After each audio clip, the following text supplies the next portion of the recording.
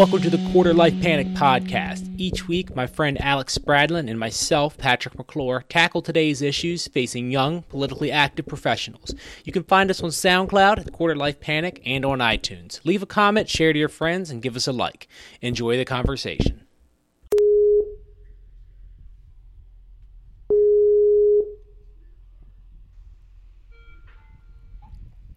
Can you hear me now? Yeah, I can. That's really weird. No, I am. I get angry at services that I use, really easily. I guess it's a great way to start the conversation for today. So just to update everybody what just happened there. So I tried to start calling and recording on my Skype, or what I thought was my Skype. So for Windows, there are two versions of it. There is kind of like an app type version, which is the traditional Skype, and then there's a Windows PC desktop version of it, and that's the one that automatically opens up unless I specifically open up the app version. Well, like, for whatever reason, audio doesn't come through for me on the desktop version, and the call note or the app that I use to record the calls does work with the desktop version, only the app version. So I had to go and exit and call you back on the app version and not the desktop version, because apparently when Microsoft buys a company, they don't think about compatibility with their own software. Yeah, no, that's how controllers and stuff get put through screens. Yeah, 100%. I actually started playing PC gaming, like playing Skyrim on a keyboard, and I realized it's much healthier for me because I can't pick up my keyboard and throw it at my wall. That takes like more effort than what I'm willing to do. I was just say, slightly more effort, not much, but maybe enough. The controller's in the hand, though. I mean, you're gripping it; it's already there. I mean, you got the grip on it. You can just fling that sucker. The keyboard, I have to lift it up, put it overhead, and then I have to chuck it. So it's not it's a little bit more of an issue there. See, I forced myself I really didn't, but I bought the Elite controller, so it's way too expensive to throw. I remember that every time I get mad. People thought that when the Wii came out, though. When they first thought Wii first came out and people got mad at the TV. Or no, there's two people. People got mad at the TV, and then other people just didn't put the thing around their hand. So a lot of expensive televisions were broken. On people's faces, too. Yeah. Oh, yeah. I mean, I haven't been hit with a Wii controller, but I also know like where to look out for when we're playing tennis. Mainly pets at my house when like all the family's over. Oh, that's sad. Pets and babies, and then the unsuspecting person that has a side conversation, not paying attention. We haven't ever pegged any children. I hope to keep that one, consistent. Haven't pegged any pets so far. Bear has ruined a couple games of Destiny or Call of Duty along the time because he decided that he wanted to jump up on the couch and cuddle, or the chair or something. He's ruined a few of them, but no one's gotten hurt yet, other than my KD ratios. Very nice. Anyways, what's going on, Alex? How are you doing this week? Oh, I've had a lot going on. I'm actually looking at potential defense contracts. They're only drafts right now, but I kind of filled you in a bunch of different things. I don't think it's necessarily new money. I think just reallocating from old budgets, but the Merchant Marine and the Coast Guard are getting, and I wouldn't imagine the Texas Rangers would not benefit from this either, but all our coastal waterways that are not oceans. Oh, and nice. They're looking to basically pull from the mothball shipyard and then develop new prototypes for like fast attack boats, or they can intercept drugs, immigrants, etc. Bomb parts. You never know. Now, none of this is classified information, right? No, it's all existing. But they're looking for cheap ways to, outfit boats, because all of these, different gangs, groups, whatever, they all have access to the same, buy bullet materials and then reload themselves. I mean, they can get armor-piercing rounds real easy. Yeah, that's I remember like someone was saying, I know that every conversation that we have that you're like such and such is happening or is occurring now or starting up now, and I'm like, starting? I was like, developing right now? I was like, I thought that was just the thing that happened, that existed. Because I remember, was it Die Hard? No, what was it? Not Die Hard. Mel Brooks. Not Mel Brooks. Mel Gibson. Wow. Mel Gibson, Danny Glover. Holy crap, I'm dying right now. That was like the whole plot of like one of the cop movies. I think every cop movie in the 80s was like cop killers, armor piercing rounds. Oh, the shredders. Yeah, like that was like a thing, that people were talking a lot about through the 90s and even the 2000s. Well, sure. So, right, it has been a thing. Mm-hmm. However, the way commerce is done now, there are a few different sites. I won't mention it because it's spreading information. But it's essentially, it works like Amazon, but Mm-hmm. it comes from China.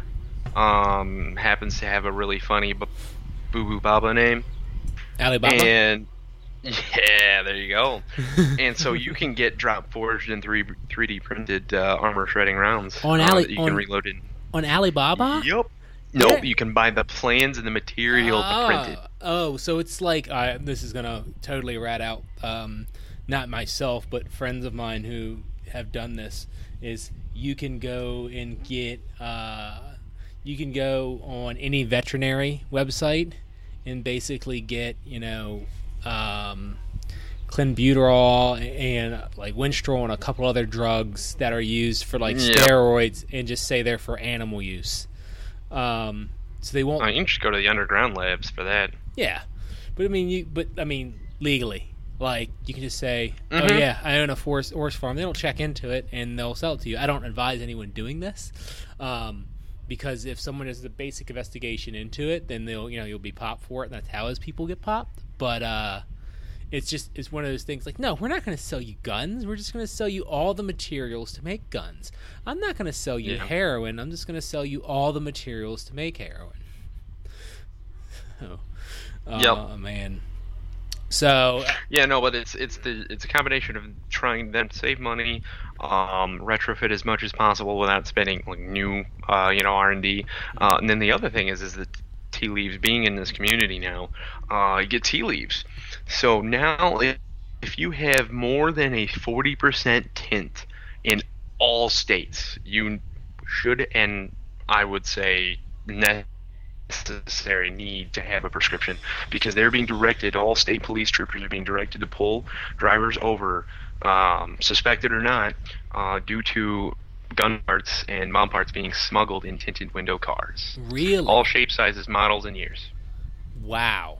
So that's insane. I mean, I like my truck's fine. You can literally see like it's an unofficial directive down from the Homeland Security and Justice Department. I'm wondering if that explains. So I live in the New York, New Jersey area, northern New Jersey, southern New York area, and not as much New York because our roadways are a little more back roady, connected onto major highways. But New Jersey is a lot of, I'd say, the opposite, back roads that just happen to be major highways at the same time. And the police activity in New Jersey is insane right now. I'm talking. It's everywhere. It everywhere.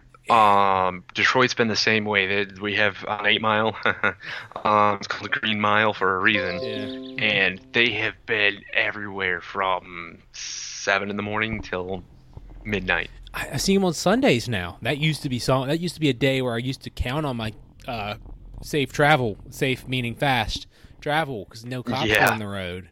And that's they're now playing around with all of these whispers from ISIS and everybody else due to the Manchester scare. Mm-hmm. They said, no holds barred, pull them over. They got a prescription. They don't seem fishy. Great, let them go. But that kind of take no chances. That kind of branches off into a current issue that I kind of wanted to touch on. So after the Manchester scare or Manchester attack, I don't think it's fair to call it a scare. Well, Yeah, it's. I mean, it was. There's a lot of interesting responses, and I'll go into it a little bit, but kind of going into what happened in the follow up of it. So Live Nation, who is, I found out like Live Nation is, it's a, if you're not on the East Coast, you don't see their name everywhere. You know what I mean? mm-hmm. If you're like, Yeah, I mean, you have to be into it and follow the relevant publications and stuff. Yeah, and Live Nation is basically an event organizer, a large event organizer that puts on concerts. I heard people in California say that they have some stuff out there, but unless you're in the business, you don't really know who they are. If you're on the East, Yeah, I mean they organize and logistically execute what Ticketmaster sells. yes, yeah, basically, and so they are canceling all shows in the UK for the next year that they put on, and they're looking at the rest of Europe, and they're taking it on a country by country basis. And Yeah. and they said, we have to protect the artists. Now, Live Nation doesn't put on. It's not like they're going to cancel 100 concerts. They might maybe 100. They're not going to cancel like 300 concerts. These are large concerts that they put on. Ariana Grande and a Justin Bieber concert got canceled. The second and third tier are probably okay. Yeah, and that's the thing. They're your smaller people who are going to go there are going to be able to go and play. But they're pulling out of they're pulling out of the UK for sure. And that's kind of it's interesting to me. Because now you have we haven't seen a terrorist attack, or I should say this, an attack. I don't like to call people terrorists, even if everybody's a terrorist, because I think it gives them a certain level of martyrdom. Yeah. We haven't seen an attack since, I would say, not for a while, that actually affected commerce. You know what I mean? Yeah. What I would say 9/11, right? Yeah. I mean, that's what I was thinking. I wanted to say, like, I don't think any of the other attacks, I don't think the Boston bombing, didn't really affect commerce as much. People came and ran in the Boston Marathon, and Boston, really united as a city. Even more than, Boston, we didn't think Boston could unite anymore as a city, and they did. And, at least in the U.S. and even internationally, there was the bombing of the London subway. There were the Eagles of Death Metal attack. That was 2 years ago now? 3 years ago? They came back, couldn't play that concert venue, but played another venue a year later. So it didn't really affect commerce as much as this is now affecting commerce. And I think it's just an interesting reaction on this. And I think, and there's for obvious reasons, but I think that is, the overall, the goal of the planners behind everything, or the inspirers behind everything. I don't think there's any planning behind this. I think the goal of the inspirers and the people pulling the strings behind a lot of these attacks, for whatever reason, are really trying to affect commerce in Western nations, and that's kind of the ultimate goal. Would you agree? Well, sure. They want people to stay in their houses, be afraid of everything. I don't see. I mean, sure, there was lockdown, detours and certain checkpoints in place after 9/11, but I don't think just because of how strong our police are. It would have to be multiple cities, large and medium-sized metropolitan cities at the same time, blanketing all sorts of dark and regular net chat channels. It would have to be something like you said. Inspiration's one thing, planning and execution is the other. Yeah. and there's no, at least that we've seen so far, no entity, person, or otherwise capable of doing that. No, there isn't. But I think that we as American people, this is the sad thing, and no, this isn't the sad thing. I shouldn't say that. This is the interesting thing: is do we have the means to do it? I do think so, but do we have the means to do it and the will to do it? And by will, I mean, are we willing to give up our own personal privacy to such a degree that we can track and prevent these types of attacks? I don't think we do. I think that, and I don't think that's necessarily bad things are going to happen, but I don't think that the giving up of some of your basic freedoms, I think that at a certain level we are balancing out that decision right now. We're saying how much personal privacy are we willing to give up in order to prevent large-scale attacks and planning and things like that. It's interesting it happened in the UK, because if you talk about countries that have like a big brother state, the UK is almost worse than when people complain about the US. It's kind of like, if you think the US is bad, go over to Europe, mainly the UK. There are cameras on every corner. They do track communications very heavily there. Whether they're doing it efficiently or not, that's up for discussion. But it's still that's kind of that'll be my next question then. Yeah.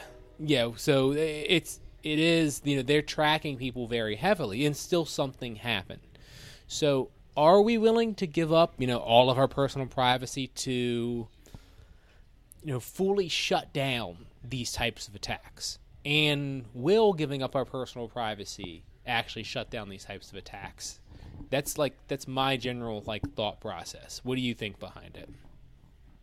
Well, the willing, I mean, you're seeing the willingness right now with the UK. Mm-hmm. Obviously, they knew exactly where these people were, because they said, every hour they're arresting 2 or 3 people. There's new raids, even more raids. They're now canvassing half of London, and so clearly they know where these people are. And being the great Western society that we are, we like genuinely to protect people's rights. Mm-hmm. Unless they do something terrible. So are we gonna? Is it gonna have to be a Minority Report type of deal? Is it gonna take a large multi-city, maybe multi-country continent, strike to bring everybody to their knees before they're ready to do that? I don't know. And it's interesting you go into the Minority Report type thing. I was just listening to an interview. So there's actually a I can't think of his name off the top of my head. There's a writer and a researcher out there. He wrote the book called Everybody Lies, and he was a Google data scientist. And actually, Google's on my docket to talk about in here in a little bit as well, from our segment that we were going to talk about the other week. But so you can look at polling, and you can look at surveys about questions you ask people and how they answer it all you want. It ends up being highly speculative, and it's not always honest, because people will answer surveys how they want you to think how they think. You know what I mean? No, I agree. Yeah, and so what he did was, instead of tracking how people answered questions, was he went and tracked what questions people were asking on Google and following what search results they went to. So the opposite trigger results. Yes, the opposite way around. And he found that much more accurately kind of calculated people's behavior patterns and how people thought and how people would vote and how people would act. Now, this could be used for predictive criminal type things. This could also be used, for, again, the other side of predictive criminal behavior. If you were to allow people this level of access, to that type of predictive modeling. So there's a debate behind that type of thing of we have this data exists, but like what do we do with it? Do we do anything with it? And if I'm the type of person that is trying to commit evil acts and things like that, I'm going to try to circumvent these things. You think I'm gonna go out there and do I know these behaviors? Now I'm gonna start asking different questions and coding myself. So how do we keep it's we're gonna be keeping up with it as well. So I think that's a lot of the questions behind it of if we do give up a lot of our freedoms, is it going to be worth it? And is there going to be innocent lives lost? And when we give up our freedom towards it, well, at the same time, though, I wouldn't count biotech being out of things necessarily with the Minority Report. Obviously, it's a bit of a supernatural, psychedelic type of stuff. Yeah. Steve Jobs would love that, I'm sure. But at the same time, when there are biometric scanners in every single smartphone, watch, heck, even people's contacts and glasses, they'll be able to, scan brain chemicals that are triggered only by certain, thoughts of animus and stuff. So we might have just, little pencil stun drones lying around scanning people until somebody, pops the right hormone, and the intent is they're going to pull out a gun or knife, stab somebody, boom, shock them, done. Yeah, well, that means that we're all getting shocked going through airport checkpoints. Have you ever been through an airport security check? I want to stab everybody. Oh, I have. I've walked through the TSA pre-check with something that certainly shouldn't have been in my bag, but I just handed it over. I was like, oh, I forgot it was in there. Sorry. But then, I know I've walked through airports where if I had something in my bag, I'm not saying I would have actually done it, but I would have thought about it, and it would have set off some hormone triggers in there. So I guess it. Yeah, it's gonna take some really, really gruesome stuff to happen for us to consider that type of approach.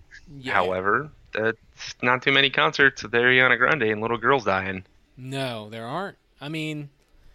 But even though. So the reaction to this has been interesting, and I think that, as always, the left has tried to figure out, the motive behind who the person was, and I'm kind of glad that this guy's face isn't plastered over everything this time. We relatively, it's not like the brothers in the Boston bombing where you saw their face everywhere. That was brutal. Yeah, it's just different. People are actually doing a whole investigation behind it. They actually made it a little romantic, hue to it. It was. It was weird. It was creepy. But still, the two things I saw, and this is from I would say definitely like kind of the right side, the right bubble, was something I felt like I kind of agreed with was, hey, yeah, like you think about England's about that, is like that former baby mother, like it's your child's mom. It's, yeah, you guys broke up a long time ago and stuff like that, but hey, if someone's messing with her and it's hurting you and she's still family, we're going to go out and fuck shit up.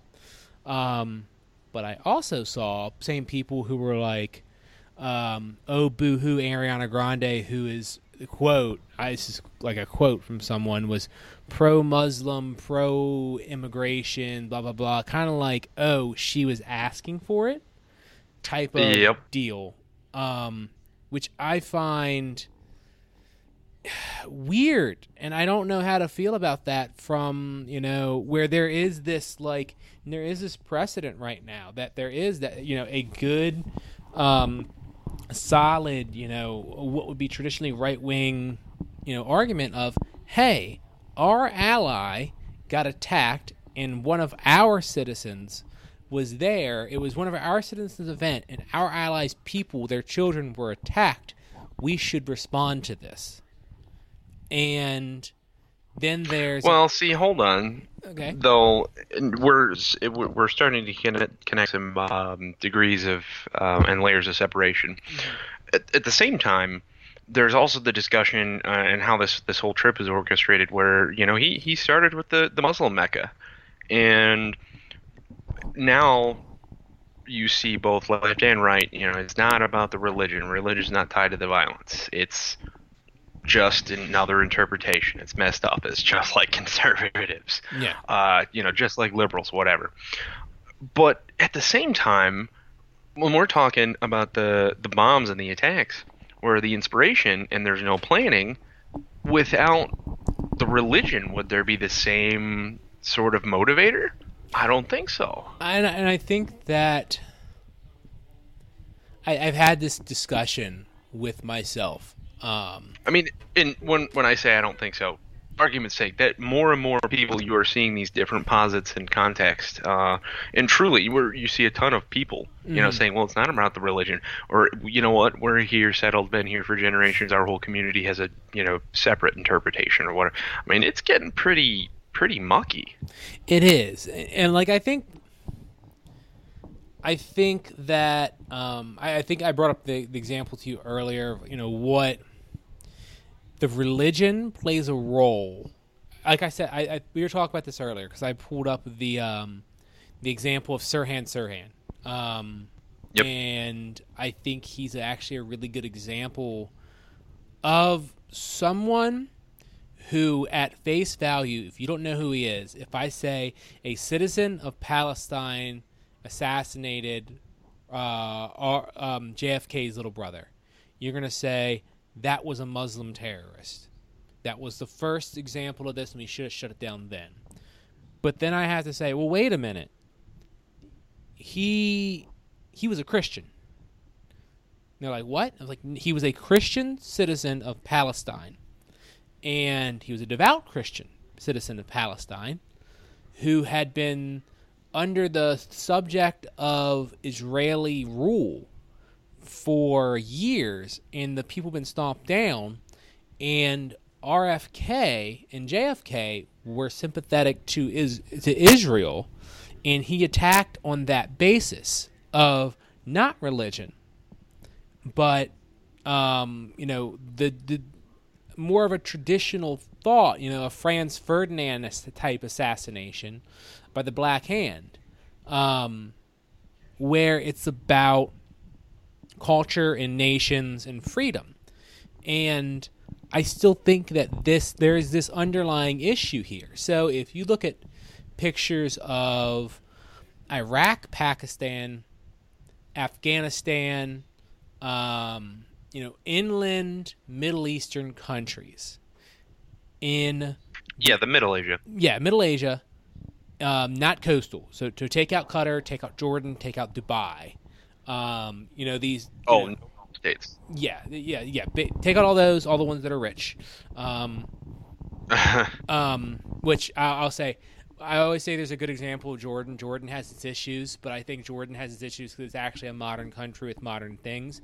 Dubai and Qatar have kind of a slave state thing going on, where there's huge inequality and there's a massive population of people that serve like really rich people. Oh, anecdotal info on one of my projects actually having to deal with Dubai over there later. Anyways, you look at these early pictures, these countries were not, it's not like these countries have always been backwards, like we put it. It looked like Saved by the Bell. It did look like Saved by the Bell. That 70s Donna with the parachute pants. They were at par with American culture. They were at par with American development.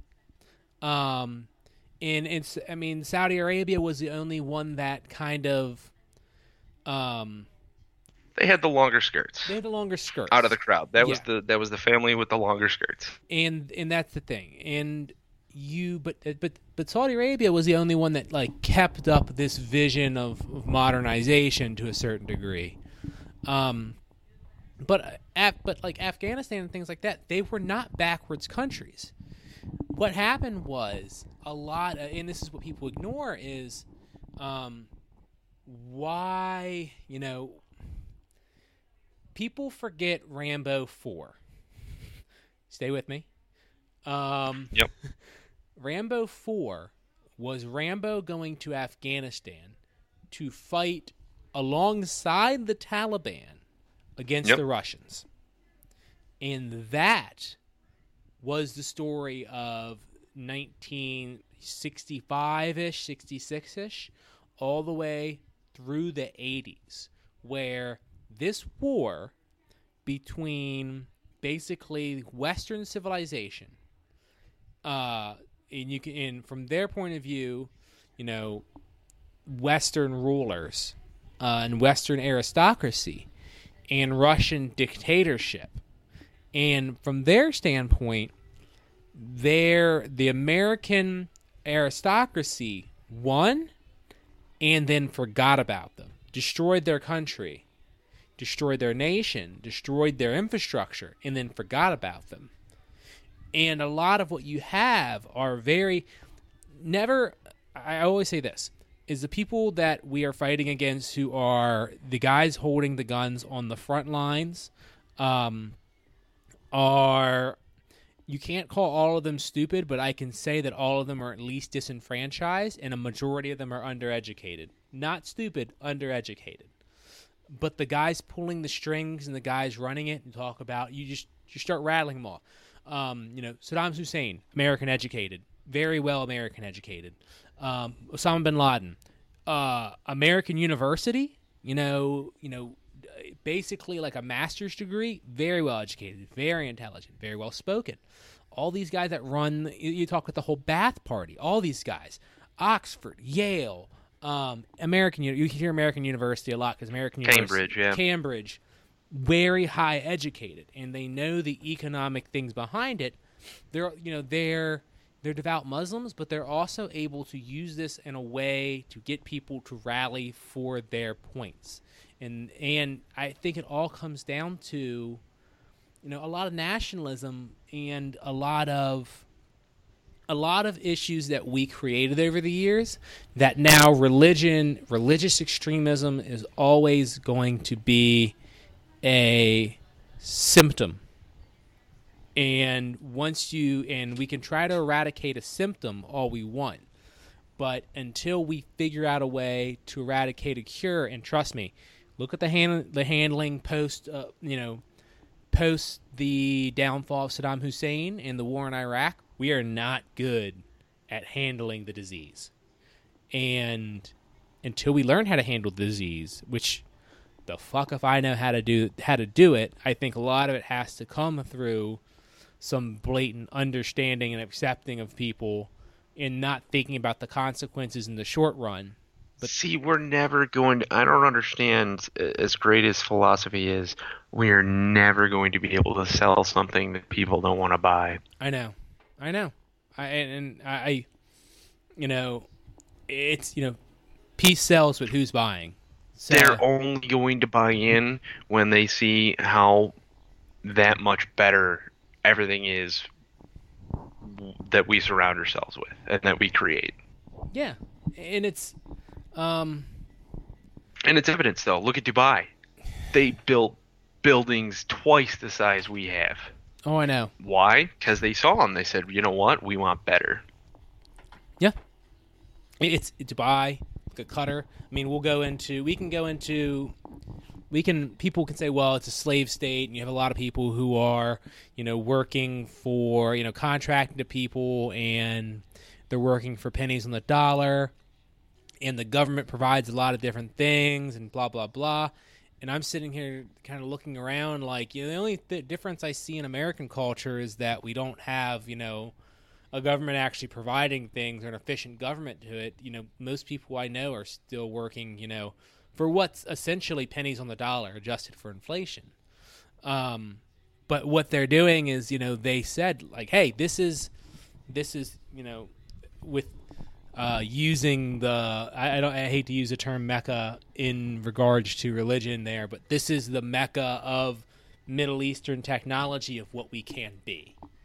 And that is what they're doing, and it's from the Americas, where we stand in it and what's going on with us is we kind of have to say, okay, this is what American culture can be, and people can choose between cultures for the better of their own, economic development, and not for, it's a difficult conversation. It's difficult to sell people like you want America to be awesome, you want America to be great again. You have to be open to them to say, hey, come here. Things are awesome. We're going to work with you, and you don't have to, and you can be who you want to be here.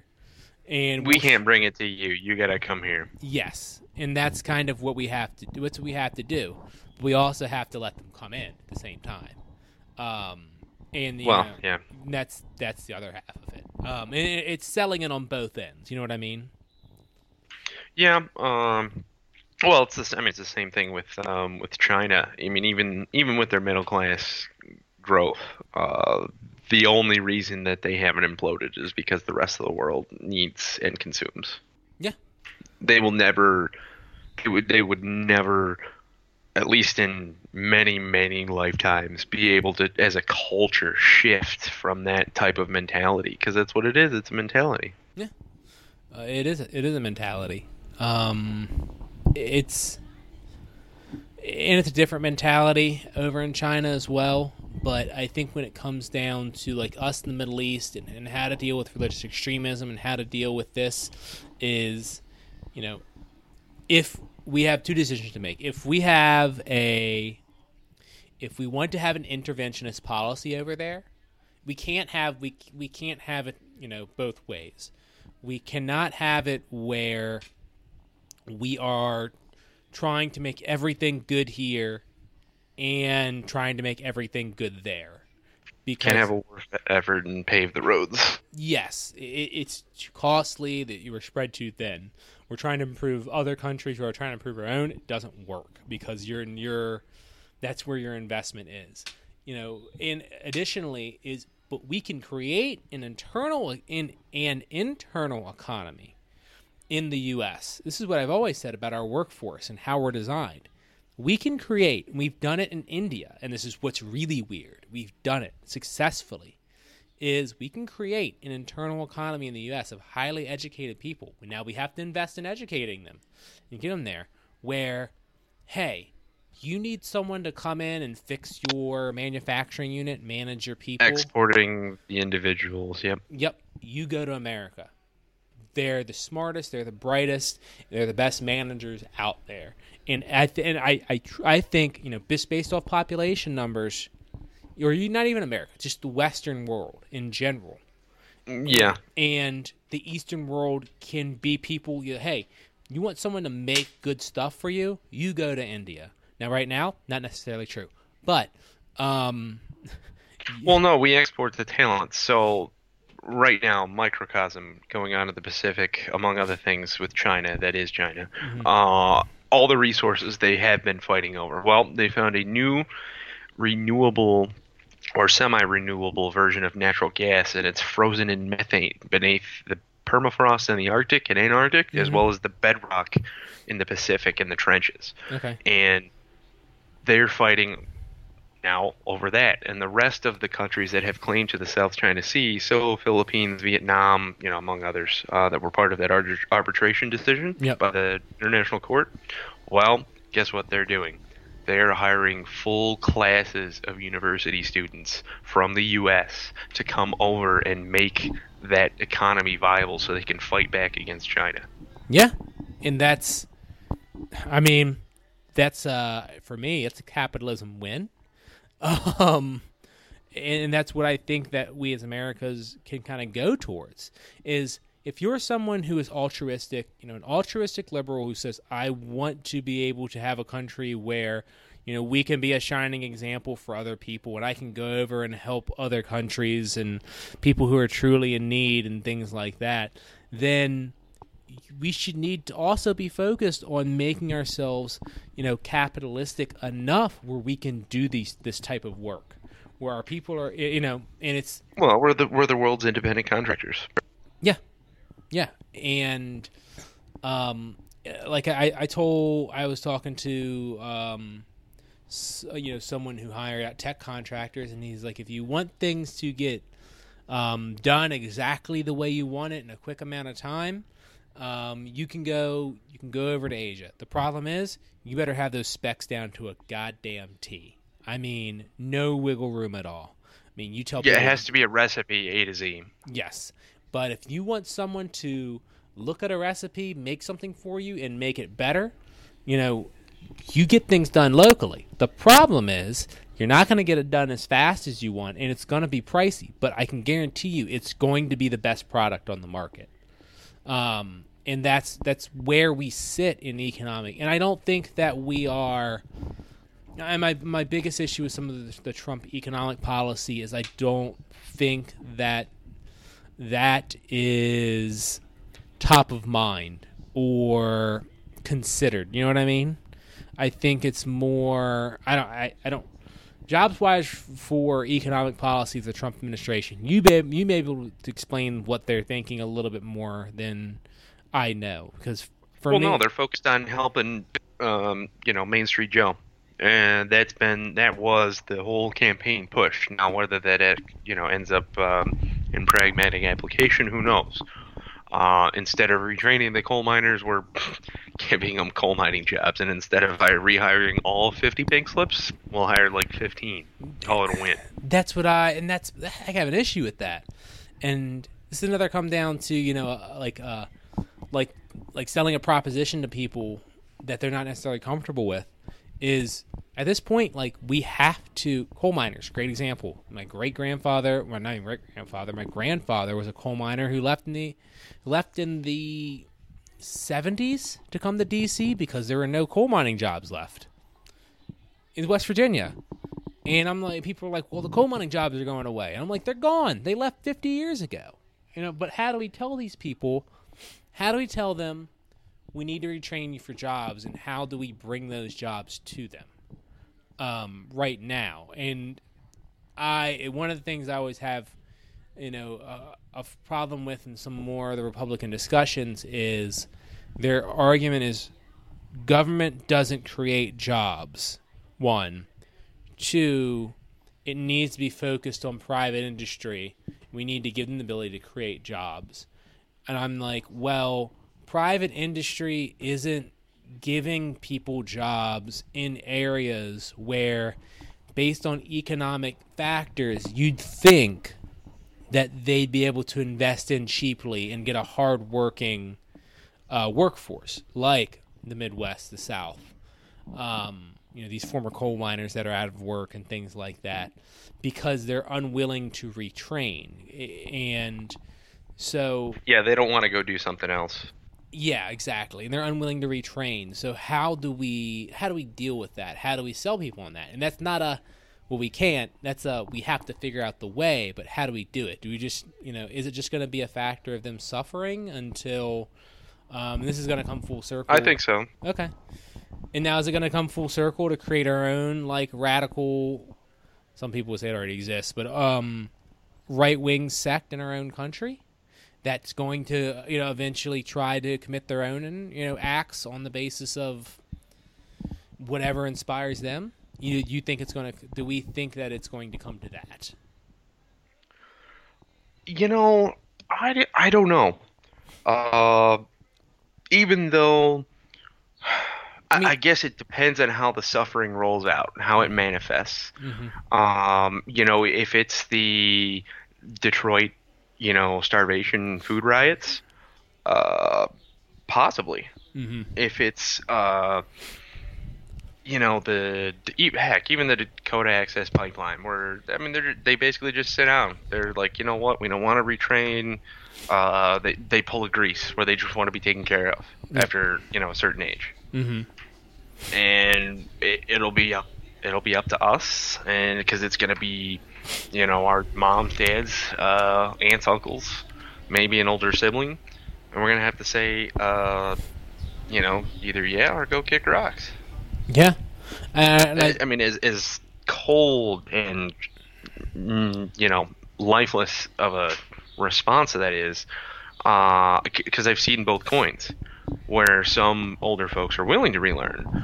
They'll never be as proficient, but they'll still be able to carve it out. And they say, you know what, it sucks, but at least I got the bills paid. I get to buy beer at the end of the end of the week, whatever. I'll say this: like my job I have right now, and I like my job, and I feel like I'm can be relatively skilled at my job, and there are technical aspects of it. But the general 9 to 5 of what I do at my job, I don't think that you need to be extremely technologically proficient at it. You just need to understand a process. And I feel like that's a lot of jobs. You know what I mean? Yeah. My position certainly is unconventional right now. Are there advancements in paths? Sure. And I'm pursuing them. But, yeah, I mean, the other thing is that it's a generational difference where the same generation that doesn't want to retrain, it's the generation that told us to go and get training, and in as much and different kinds of training as possible. And that kind of dichotomy, I don't understand. And then on the other side of that same coin that's split in half already is the whole idea of college education and the student debt. And it's like, you know what, you guys sold us on this idea. Now, one, you're making us pay it back till we die, after you're dead, by the way. And then two, you say that these same degrees aren't worth cash value. And it's how do you put a price on an idea that we were told that's it? Yeah. It's the future. Yeah, and it's I think sold is a good word that you put in there. Because on one end, I think that, the adults in our generation were like, the adults before us were like, yeah, go to college, get a degree. And they told all of us that. And every single one of us. Here's the thing, is I heard this complaint, like, about,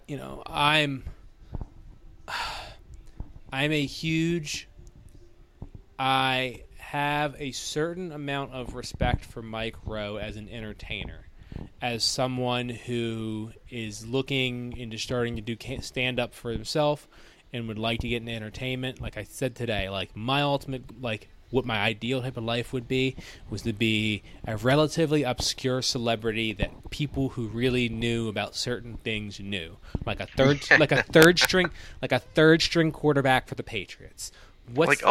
You played at Michigan class of whatever with the ring, right? Oh, sweet. Yeah, like that type of celebrity. Like, just enough to make money out of it, and just enough to make enough money to be comfortable out of it. That's the type of celebrity I want. Joik Bell, perfect example. I would say Jason Mewes is a good example. Like the guy that played Jay for Jay and Silent Bob. He's a good example. Oh, goodness. Yeah, like, but that level. Like, what's Jay doing? Yeah. Jay's done a lot. Jason Mewes is awesome. There's people that are just like that. Ben Affleck before Ben Affleck became Ben Affleck. You know what I mean? Like Ben Affleck before Good Will Hunting, and things like that. And that's my goal. But Mike Rowe has this issue of he made this thing of, our generation is unwilling to go take these hard jobs, these union jobs, these blue-collar jobs, because, they look at these jobs and they're dirty and they're nasty and they're hard work. And I'm like... Unworthy. And I'm like, the problem is, Mr. Rowe, is every poster I saw from age 0 to very, very recently portrayed that. And that was the message that your generation gave us. And that was the message that I got, not necessarily from my parents, but the message that I got not even from my educators, but the message that I got from the people who were telling me, if you want to make money, go to guidance college. Counselors. Not even guidance counselors. Oh, no, I apologize. I thought you were going a different direction. No. Well, guidance, I have my own issue with guidance counselors. I don't exactly know what they're job is. Well, okay, so guidance counselor for me, example, so varsity 4-year athlete, like at the end, the third marking period of my junior year, she brought me in with my parents and said, listen, for your senior year, you might want to consider Votech. Because at that point, I was a lackluster achiever academically. Yeah. Typical. But, yeah, I mean, so I have 5 more marking periods left? Really? Yeah. Well, that's not that's in one way though. her at least saying that, and you saying, well, no, fuck that, I want better, and going to college, at least she gave you that option, though. You know what I mean? Like, she didn't pitch it in the right way. Yeah. She didn't pitch it in the right... She didn't say it in the right way. Like, hey... Or the right time, really. No. And that's the thing is, hey, you can have a lucrative career in Votech. You know, a physical job where, you know, you're doing things, and if later on you want to be educated more, there are opportunities for you there. That should have been the answer. That should have been the thing. See, that the other thing though, I guess the kicker is sports and football. Mm-hmm. So I mean, you know, and I was a state champion. I went, you know, got a scholarship, yada yada. But that's what I prepared for my entire life. Yeah, well, I wouldn't say I'm in the same boat. Wrestling, I think, is a lot different. Well, not the football part being, yeah. but like, I knew going into football that I was going to make it. I was going to get a scholarship, but I'm not, you know, 7 foot. So chances of pro, not really. Yeah, and that's I was 5'11" until I hit college, and then I hit college and I just inched over 6 foot by, you know, a quarter of an inch. Yeah. And I remember stepping on the scale at 24, 25 years old, and 24, 25 years old, and hold up one second.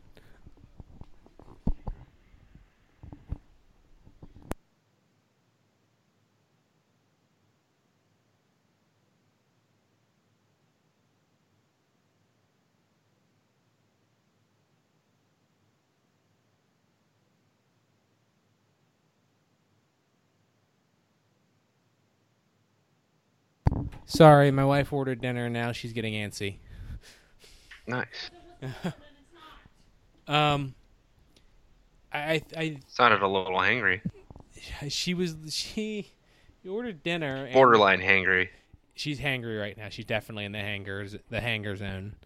And she's also 9 months pregnant. So I'll allow it this time. Yeah, she's definitely allowed. But I think that, you know, with me, I knew that sports was always going to. My dad would say differently. It was a medium. It was a medium, yeah, and it was something that I appreciate to this day because it, you know, allowed me to have an outlet.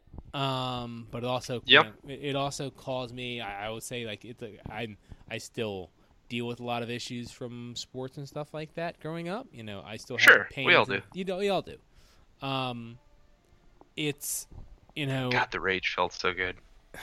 My biggest problem with sports was it internally in my life, it left a hole of fulfillment that I'm always trying to fulfill. Oh yeah. And that is, I think, but that's also what gives you the drive to achieve more. Yep. And that is that's something that's just different. So it's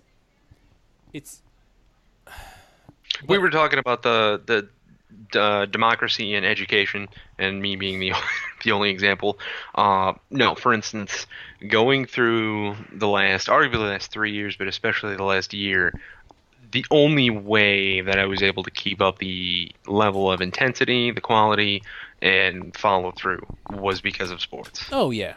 And that's the same thing with me. I think of things, my hunger that I had when I was wrestling in college to learn everything that I could and learn from everybody that I could carries me through ridiculously. Now the downfall is I want to be involved in everything. There's nothing that I don't want to do, and I can't focus on what I really want to do, which was my issue in wrestling. I couldn't figure out my style or anything that I wanted to do because I wanted to do everything. But it still gave me that drive. But when it comes down to, you know, our generation, though, is I feel like our generation, generally speaking, sports-wise, you know, people will criticize when we were younger, that everybody got to play sports, whereas when they were growing up, there were tryouts and not everybody made it. I'm like, yes, but we are actually a more active generation. and we are a generation who had that sports influence and that influence to work towards something and that drive for fulfillment that I don't think is appreciated as much. But I think and I think this especially comes down to this next generation of retraining and whatnot, is if you can show a population of people, of young people, hey, we can give you fulfillment and we can make it so that, you're growing again, then they're going to buy into it. It is this question of what are we going to do with boomers that are kind of left out of this curve, though, and older people who are left out of this curve. Because I think they're definitely the ones that are being hurt by all of this the most. People who made a good amount of money for a long time, and now it's just all stripped from them. And the only jobs that are available to them don't pay that well. So do we take care of them? How do we take care of them? And what do we really do about it? Well, to be fair, I think we're in a bit of a transition phase. Mm-hmm. So we haven't quite hit the fully automated track of the or course. Mm-hmm. And until that happens, there wouldn't be a markedly different aspect where, essentially all of the, oh gosh, what is that movie? It's it was Saturn space. It was like this princess or whatever, and all the planets were. It was this weird like little World Fair convention portal key thing. Anyways, it was this old decrepit generation, planet, everything, and finally the kids came back home. No, it wasn't Dune. It was a princess, and it was like Channing Tatum and something else. With Mila Kunis, and they were going around on all the things, and they fly, and and and they came back. But part of one of the scenes and part of that plot was though this old planet, and finally they came back and they said, "Here, let us show you what we learned." Mm-hmm. It's gonna come a time, and I'd like to see the U.S. be ready and have a plan for it. But until we can give them a futuristic video and say, "Listen, it's gonna suck. It'll be tough. I know you're 80 years old and you still gotta work, but you can get this." I don't know. Yeah, it's gonna be tough. Because I think they'll feel devastated because their job was their identity. It is, and I think that is actually the big separation between our generation and their generation, is we don't feel or our identity is independent of what we do. Yes. Is I can go to work 9 to 5 every day, and I can sit in an office and talk about supply chain things, but when I go home, what do I want to do? I want to podcast, I want to do stand-up comedy, and I want to play Skyrim. None of that correlates at all, and that's okay. And that's the hard part, is that's okay. It's really hard to get across that's okay as well. And it's they go down to the bar, Don Polsky's, get PBR and is it Tzatziki? Anyways, and, hey, what do you do? I'm a welder. Oh, nice. Well, I'm a pipe bender or whatever, and a sense of stature, I guess. Yeah, but the thing is so I know pipe fitters and I know welders, and the thing is those guys, even those guys nowadays. My buddy Daniel, we call him Kanks because it's a high school wrestling nickname. Looking back, there's a couple of them. It's really racist, but somehow they stuck. The only Filipino kid on the team, half Filipino, nickname Wonton, still stuck with him to this day. Through the Navy, guy works for Amazon. Yeah. Guy works for Amazon now. Still stuck. His nickname's Wonton. I don't know how that's awesome. Stuck. But that's okay.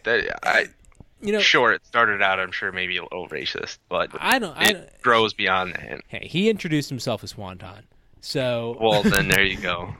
but they're like, they're pipe fitters, they're welders, whatever, and they work overtime, they work their asses off. When they get out of work, you know what they go do? Like, they go listen to punk music and make sweet motorcycles and listen to punk music, make sweet motorcycles, and then go play like rec hockey leagues. Like, they're still their own individuals outside of work. I'm just like, oh man, like, what do you do? Like, oh, I'm in the pipe fitters union. Like, oh, cool. He goes, yeah, but I make motorcycles on the side. I fix up motorcycles on the side. Or I got a punk band on the side or something like that. Like, that dynamic I think it's not new, but didn't exist in the degree it does. Well, now. I think it skipped a generation too. It wasn't. They didn't have the time nor the productivity, the level of productivity to put. Sometimes it took Joe the carpenter 20 years to restore that old Ford, whereas now you can maybe do it in 2 or 3 years. Yeah. I definitely feel like that. Like, restoring a car is a lifelong project. I know for my dad, like, he had 2 cars out in the driveway that he planned on by the time that we were 16. He bought it before we were born. When I was born, he bought 2 cars, 2 old MG convertibles. His plan was by the time we were 16, nice. He'd had that one of those cars restored for me. By the time my baby sister was 16, he'd had the other one restored for her. And after 5 years, he's like, I can't do this. And I'm thinking, now, the cars weren't in bad shape. The cars started. I'm like, but now, if I bought that, I'd have it running in 2 or 3 years. It's like, why? I don't think the tools were that much better, but I think the availability in order to get the parts for it were definitely better. Getting the parts, the time.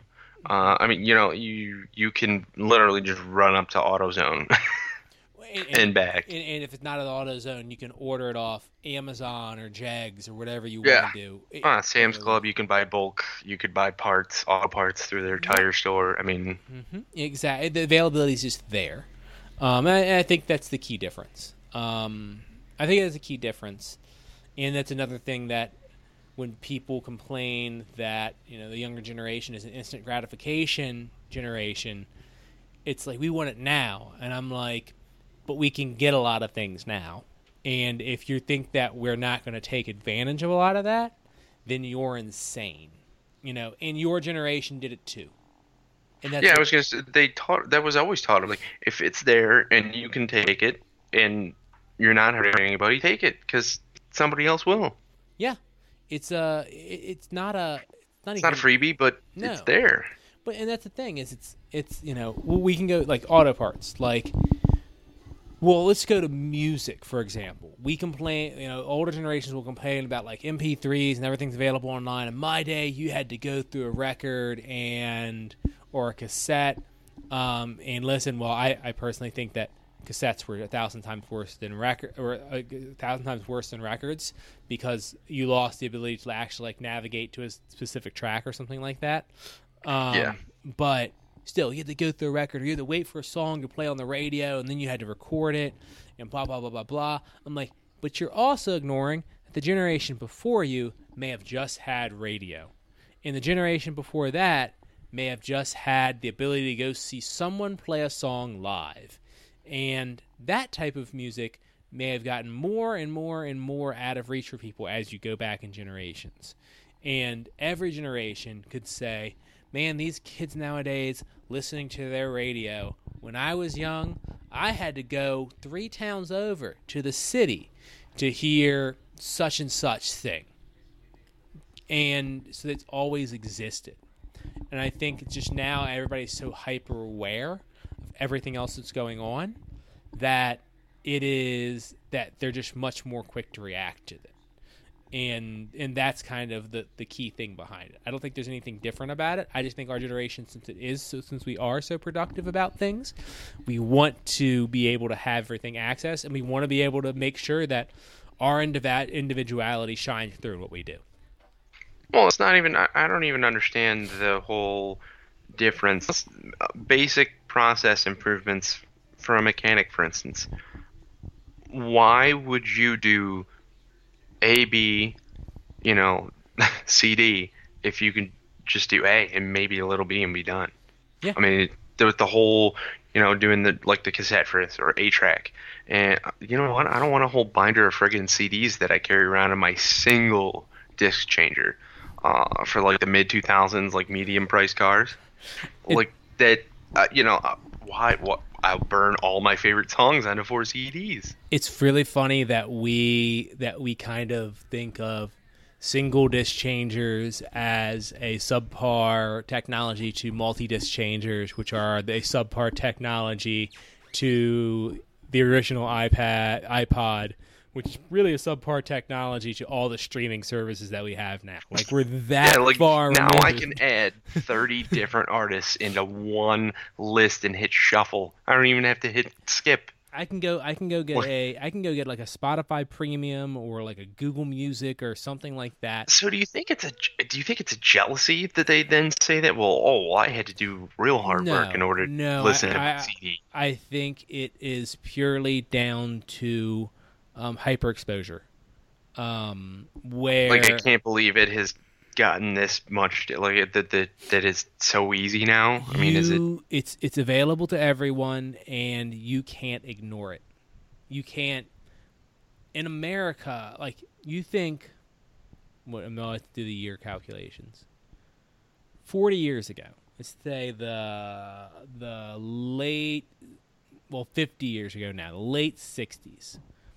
You could be in New York, and there's all this stuff going on and whatnot, but you could drive 2 hours.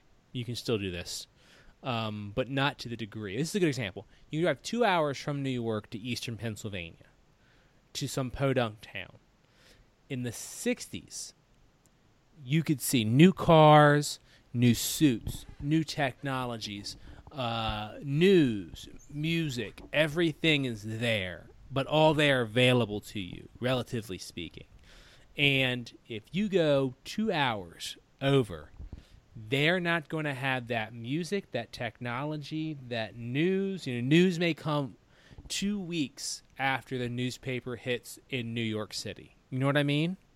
Like, everything is so much faster for exposure that if I live in the middle of nowhere, it's not like my kid doesn't have access to this type of technology. I live in the middle of nowhere. This kid still has the same technology available to them as someone who lives in downtown Manhattan or downtown LA. And that is the difference. Is before, you had people complaining about it, but you were able to choose one culture over another. Now, everybody's going to pick and choose from the benefits of culture, from big city type things and high tech type things. Yeah. And that is what it is. We were forced to do this, and now the kids are like, but we don't want to be forced to do this because we have this, and we can see we have this. That's the key difference. It's just a generational exposure thing. And so you can go... I remember my dad saying he didn't eat pizza till he was 22 because Papa didn't like pizza. That concept in and of itself is insane to me because, like, you can't ignore pizza. Everybody's ate pizza. You know what I mean? And it is because in West Virginia, he went to D.C., he had pizza one time, didn't like it, so they didn't eat it. So they didn't have these types of, and that was considered a luxury. Now, luxuries just become casual day of life things. It's just gotten so far that it's gotten so far that people are still trying to hold on to a culture that's dying. So that's what I think it is. That's my my theory and my thesis for my PhD for social sciences. Well, it's not even only that, but I guess my pet peeve. So we're gonna delve into maybe some of the intro topics for our blog segments. I think I'm gonna start actually mine next week. Mm-hmm. But little hot topics, cultural appropriation. Mm-hmm. I don't understand half of what the actual conversation is, only because Yeah, from a social science perspective, I want to pick everything. I want to pick something from you. I want to take from there. Back that way I saw 2 weeks ago. Give me some of that, and then I want to see what this makes right now. Mm-hmm. And then I'm going to be ridiculed for it. I have an issue with that, and I have really big mixed feelings about that. I know that recently the right wing blog has been going on about this burrito stand in Portland. They went off on this Not familiar. really weird situation, and I'm trying to figure it out. And it's hard to because only the right wing's reporting about it, which makes me think, there's some bullshit. You know what I mean? If only one side reports on it, I'm kind of Usually at least both sides have something. Yeah, if only, might be the fifth page. Yeah, if only the right wing's reporting on it. If it's just like the Blaze and like the Daily Mail, I'm like, there's some bullshit. And Daily Fail. Yeah, it's so this apparently allegedly this burrito shop. They went down to Mexico. They learned how to make real tortillas from Mexican women, and they learned from them. And they brought all this information about how to make these great burritos that held together. They brought it back to the States, and they made these crazy freaking burritos with like French fries and stuff in them. And allegedly, the liberals in Portland heckled them so bad about cultural appropriation that eventually they had to shut down their business. And I'm thinking, dude, if I'm running a burrito shop, a real banging burrito shop that is making real banging burritos, if someone's bitching to me about a cultural appropriation, I don't care because I'm slinging banging burritos. People are still going to come eat my burritos.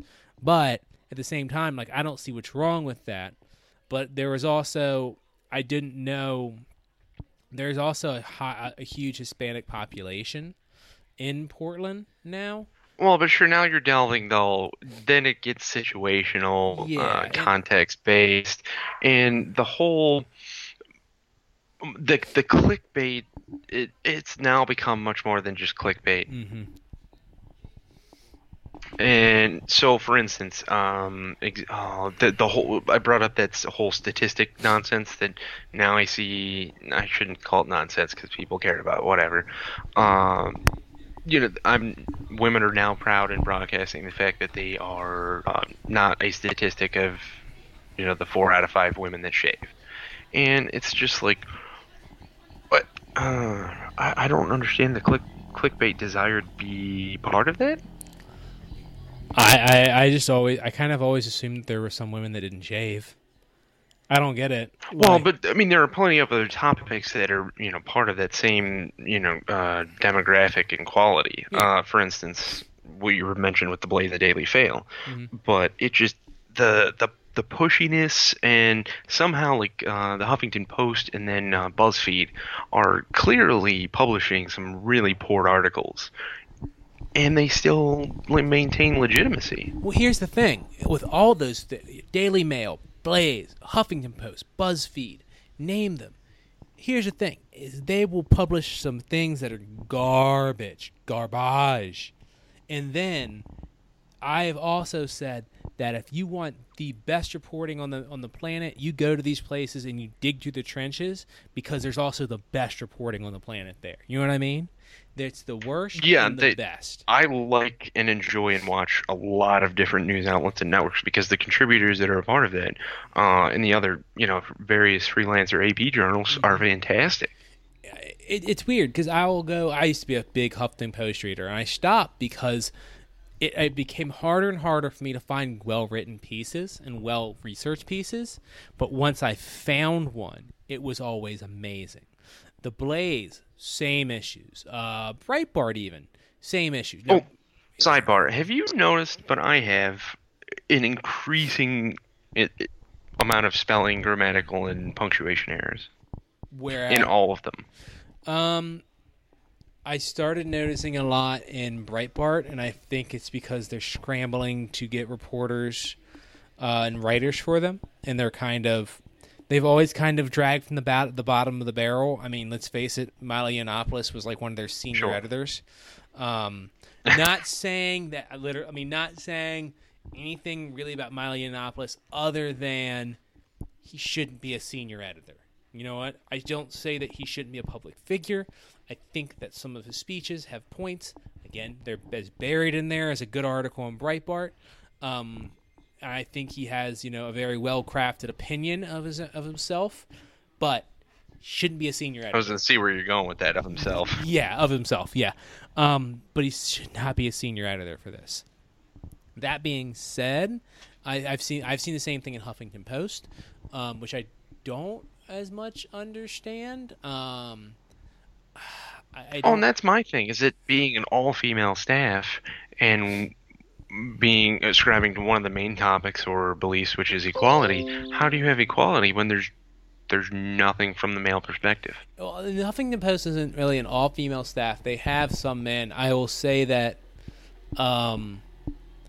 one of the places I will have to... I'd be interested to see... Listen, the girl-to-guy ratio, and not to conflate it with the racial portion of it, but it's the hidden figures. Yeah, like that's how many women or men are in the Huffington Post. Yeah, and it's I've applied there before, and, not as much of a nod, and I had contacts there, and not as much of a nod towards myself. And I know people who work there, and God bless people who work at the Huffington Post. Again, you guys used to be one of my favorite publications, but there is an issue of finding balance with it.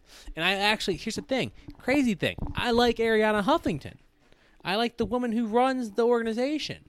When it comes to Blaze, I don't mind Clinton Beck, which is insane to say, especially recently. I don't mind Clinton Beck. Recently, I don't like him very much anymore, but I used to like him okay. He had a lot of good history, compare contrast pieces. Yeah. Anyways, go ahead. But I don't mind him as much, but I see a lot of what I end up seeing is there is, an ideal push from up above, and then the execution of it down below just becomes muddled. And there are a lot of people in organizations who hold on to these theoretical values and things like that and don't put them in perspective, but also twist them to their own uses. And I think that most of our modern news things are victimized by that. And most of our modern news feeds are victimized by that. And that is a lot of what we're doing. So, again, if you're going to find good news, you can use these sources. You got to dig through them. You have to absolutely dig through them. And I think that the next couple years you're going to end up seeing a little bit more diversity in these organizations, because you're going to see a lot more people who are wanting to speak out and wanting to get noticed. So if they're not pushing out people who want to get noticed and things that want to hear, people are going to go elsewhere. And if people go elsewhere, then you'll have new platforms that are going to do it better. I was talking to a friend of mine about it today, and she was asking, something about exposure and, what is my plan? And I was like, personally, here would be, my plan is to bring together people with different areas of thought, different experience, and things like that, who are young and willing to get their opinion out there and have them talk and have them discuss with each other, what their viewpoint is and why that is, and actually come up with actionable solutions about it. And, I said the term unsafe safe area, where it's a safe area, and the idea that you're going to talk about your ideas freely and openly, but your ideas are also going to be challenged. And I think how bad the news is now and how bad these publications are now are going to birth better publications, if that makes sense. Well, I certainly hope so. Hope so. The other thing, though, is the draw from the crowds and the different the different fan bases for publications, whether it's Now This, BuzzFeed, Huffington Post, Blaze, Fox, all that. I've noticed, though, especially with they don't consider themselves left, but I think now this is right. Yeah, At least certainly left of center. For the record, for the absolute record, even though I am a lefty, now this can go eat a dick. I hate that publication. Well, for multiple reasons, I hate that publication.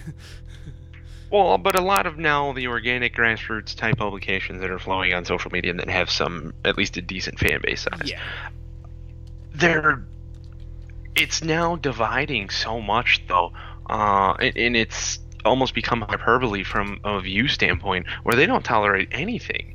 And it's especially delving into, some of the big widespread sorority, and it's called quote unquote Spice Girls, and I guess there's a guy version of it too. But I've seen some of the conversations and opinions thrown around there, from educated to not so educated, rich, black, white, pink, purple, otherwise, and it is unbelievable. Just the, I guess, distaste or intolerance of anything but an insult when it comes to describing a situation. Yeah. I mean, they come off the handle right away with, oh, well, then obviously he's a racist, he's a sexist. And I was listening to her reading into this, and I'm like, how are you subscribing to this? You're part of a generation that doesn't like the labels, yet you're giving people irrevocable labels that can kill their entire lifestyle. It's the downfall, and it's the dark side of political correctness. It's what we all talk about. I definitely think it's brutal. I know, it is. And it's something because she said, she described a situation, a discussion that we had in this group, and 3 or 4 of them, he's obviously racist. Well, that presents a few problems. Mm-hmm. And she's like, they're psychologists. And I'm like, is that supposed to make it more valid or better? And I was like, you can't give too much thought to some of this. I mean, if this kind of organic discussion is going on, you don't think that's going to permeate into other things? Yeah. And it's just, I hadn't seen the ugly side of some of these Facebook groups that are supposed to be, supportive communities and, body image, whatever, depression, anxiety, things that people our age, young, old, or otherwise, seek community with. Yeah. And then it being hooked in with Huffington Post, BuzzFeed, and it feeds off of each other, and it's terrifying. On the right, like I was talking about the issue with the burritos in Portland. You see these certain right wing type of circles, same thing happen with them, and that thing, it comes down these bubbles. You talk with the Blaze, the Daily Mail, and all these things, all these different articles being shared inside bubbles, and there's no way to permeate in between them. It is, how do you burst both bubbles at the same time and force people to talk with each other? And I think that is I think that is on the horizon, though. I think there's a lot more people who are trying to do that. But I think right now a lot of us are staying silent for the most part, and trying to develop bigger and better ideas because we feel silenced. A vocal majority, a silent majority in the middle, and I think it's high time it happens. That's my opinion to it. Well, I hope that comes. At the same time, though, and I was listening to I think it was Bloomberg radio at the time, and then I flipped over to Fox Business because there was a contributor coming on and I wanted to listen to it. Anyways, and I started explaining to her the different, intricacies and nuances with some of these NATO moments, and she goes, "I can't believe you, listen to this." And I said, you got to understand, if you want accurate information, you don't have to listen to the person giving it, but the material they're displaying is what's going on, is what the focus is, or the factual information is. Mm-hmm. And I was like, you can't discount just because you don't like someone's opinion. You really got to venture through past the, the teleprompter that they're reading off of. You actually have to listen to their screen. Yeah, I mean, and a lot it gets lost. A lot of times, you disagreeing with them, you end up finding out more facts than what they're saying, and that's why you have to listen to them. It's difficult. It is difficult, and I think it's a lot of people The downfalls of instant gratification is people want to take everything that people say at face value without looking at where the source comes from and developing their own opinions about it because they want everything to be there for them right now. And that's that's an issue. It's the downfall of the same benefits that we have. Well, but and seriously though, I want to try to bridge the gap because, even short term, I see that affecting lots of people's relationships, and it's really unnecessary. And we can talk about it. Yep. Anyways, I think we got to call it, Alex. We're at hour 24. And oh goodness, Memorial Day weekend. Do you got any good food ready for this week? I don't. I have to. Tomorrow I have nothing. Sunday I have to work, and then Friday, and then Monday. Monday we have people coming over, so it's going to be a long weekend. But it's I got charcoal grilled lamb chops and venison steaks. You're lucky as hell. I wish I had one of those things. There is a really cheap Spirit Airlines flight to Detroit from JFK. I think it's like $80. Yeah, but then I have to fly Spirit Airlines. Anyways, I'm gonna call it. It's been a good talk this week. Any talk that goes over an hour naturally is always good. We'll see what happens between now and next week. There's a lot going on for sure. Definitely would, but to keep the ears to the ground. Anyways, we're kicking rocks. We're getting out of here. Happy Memorial Day. Enjoy your guys' gluttonous adventures. Drink a couple beers and have a couple steaks. Have a good one.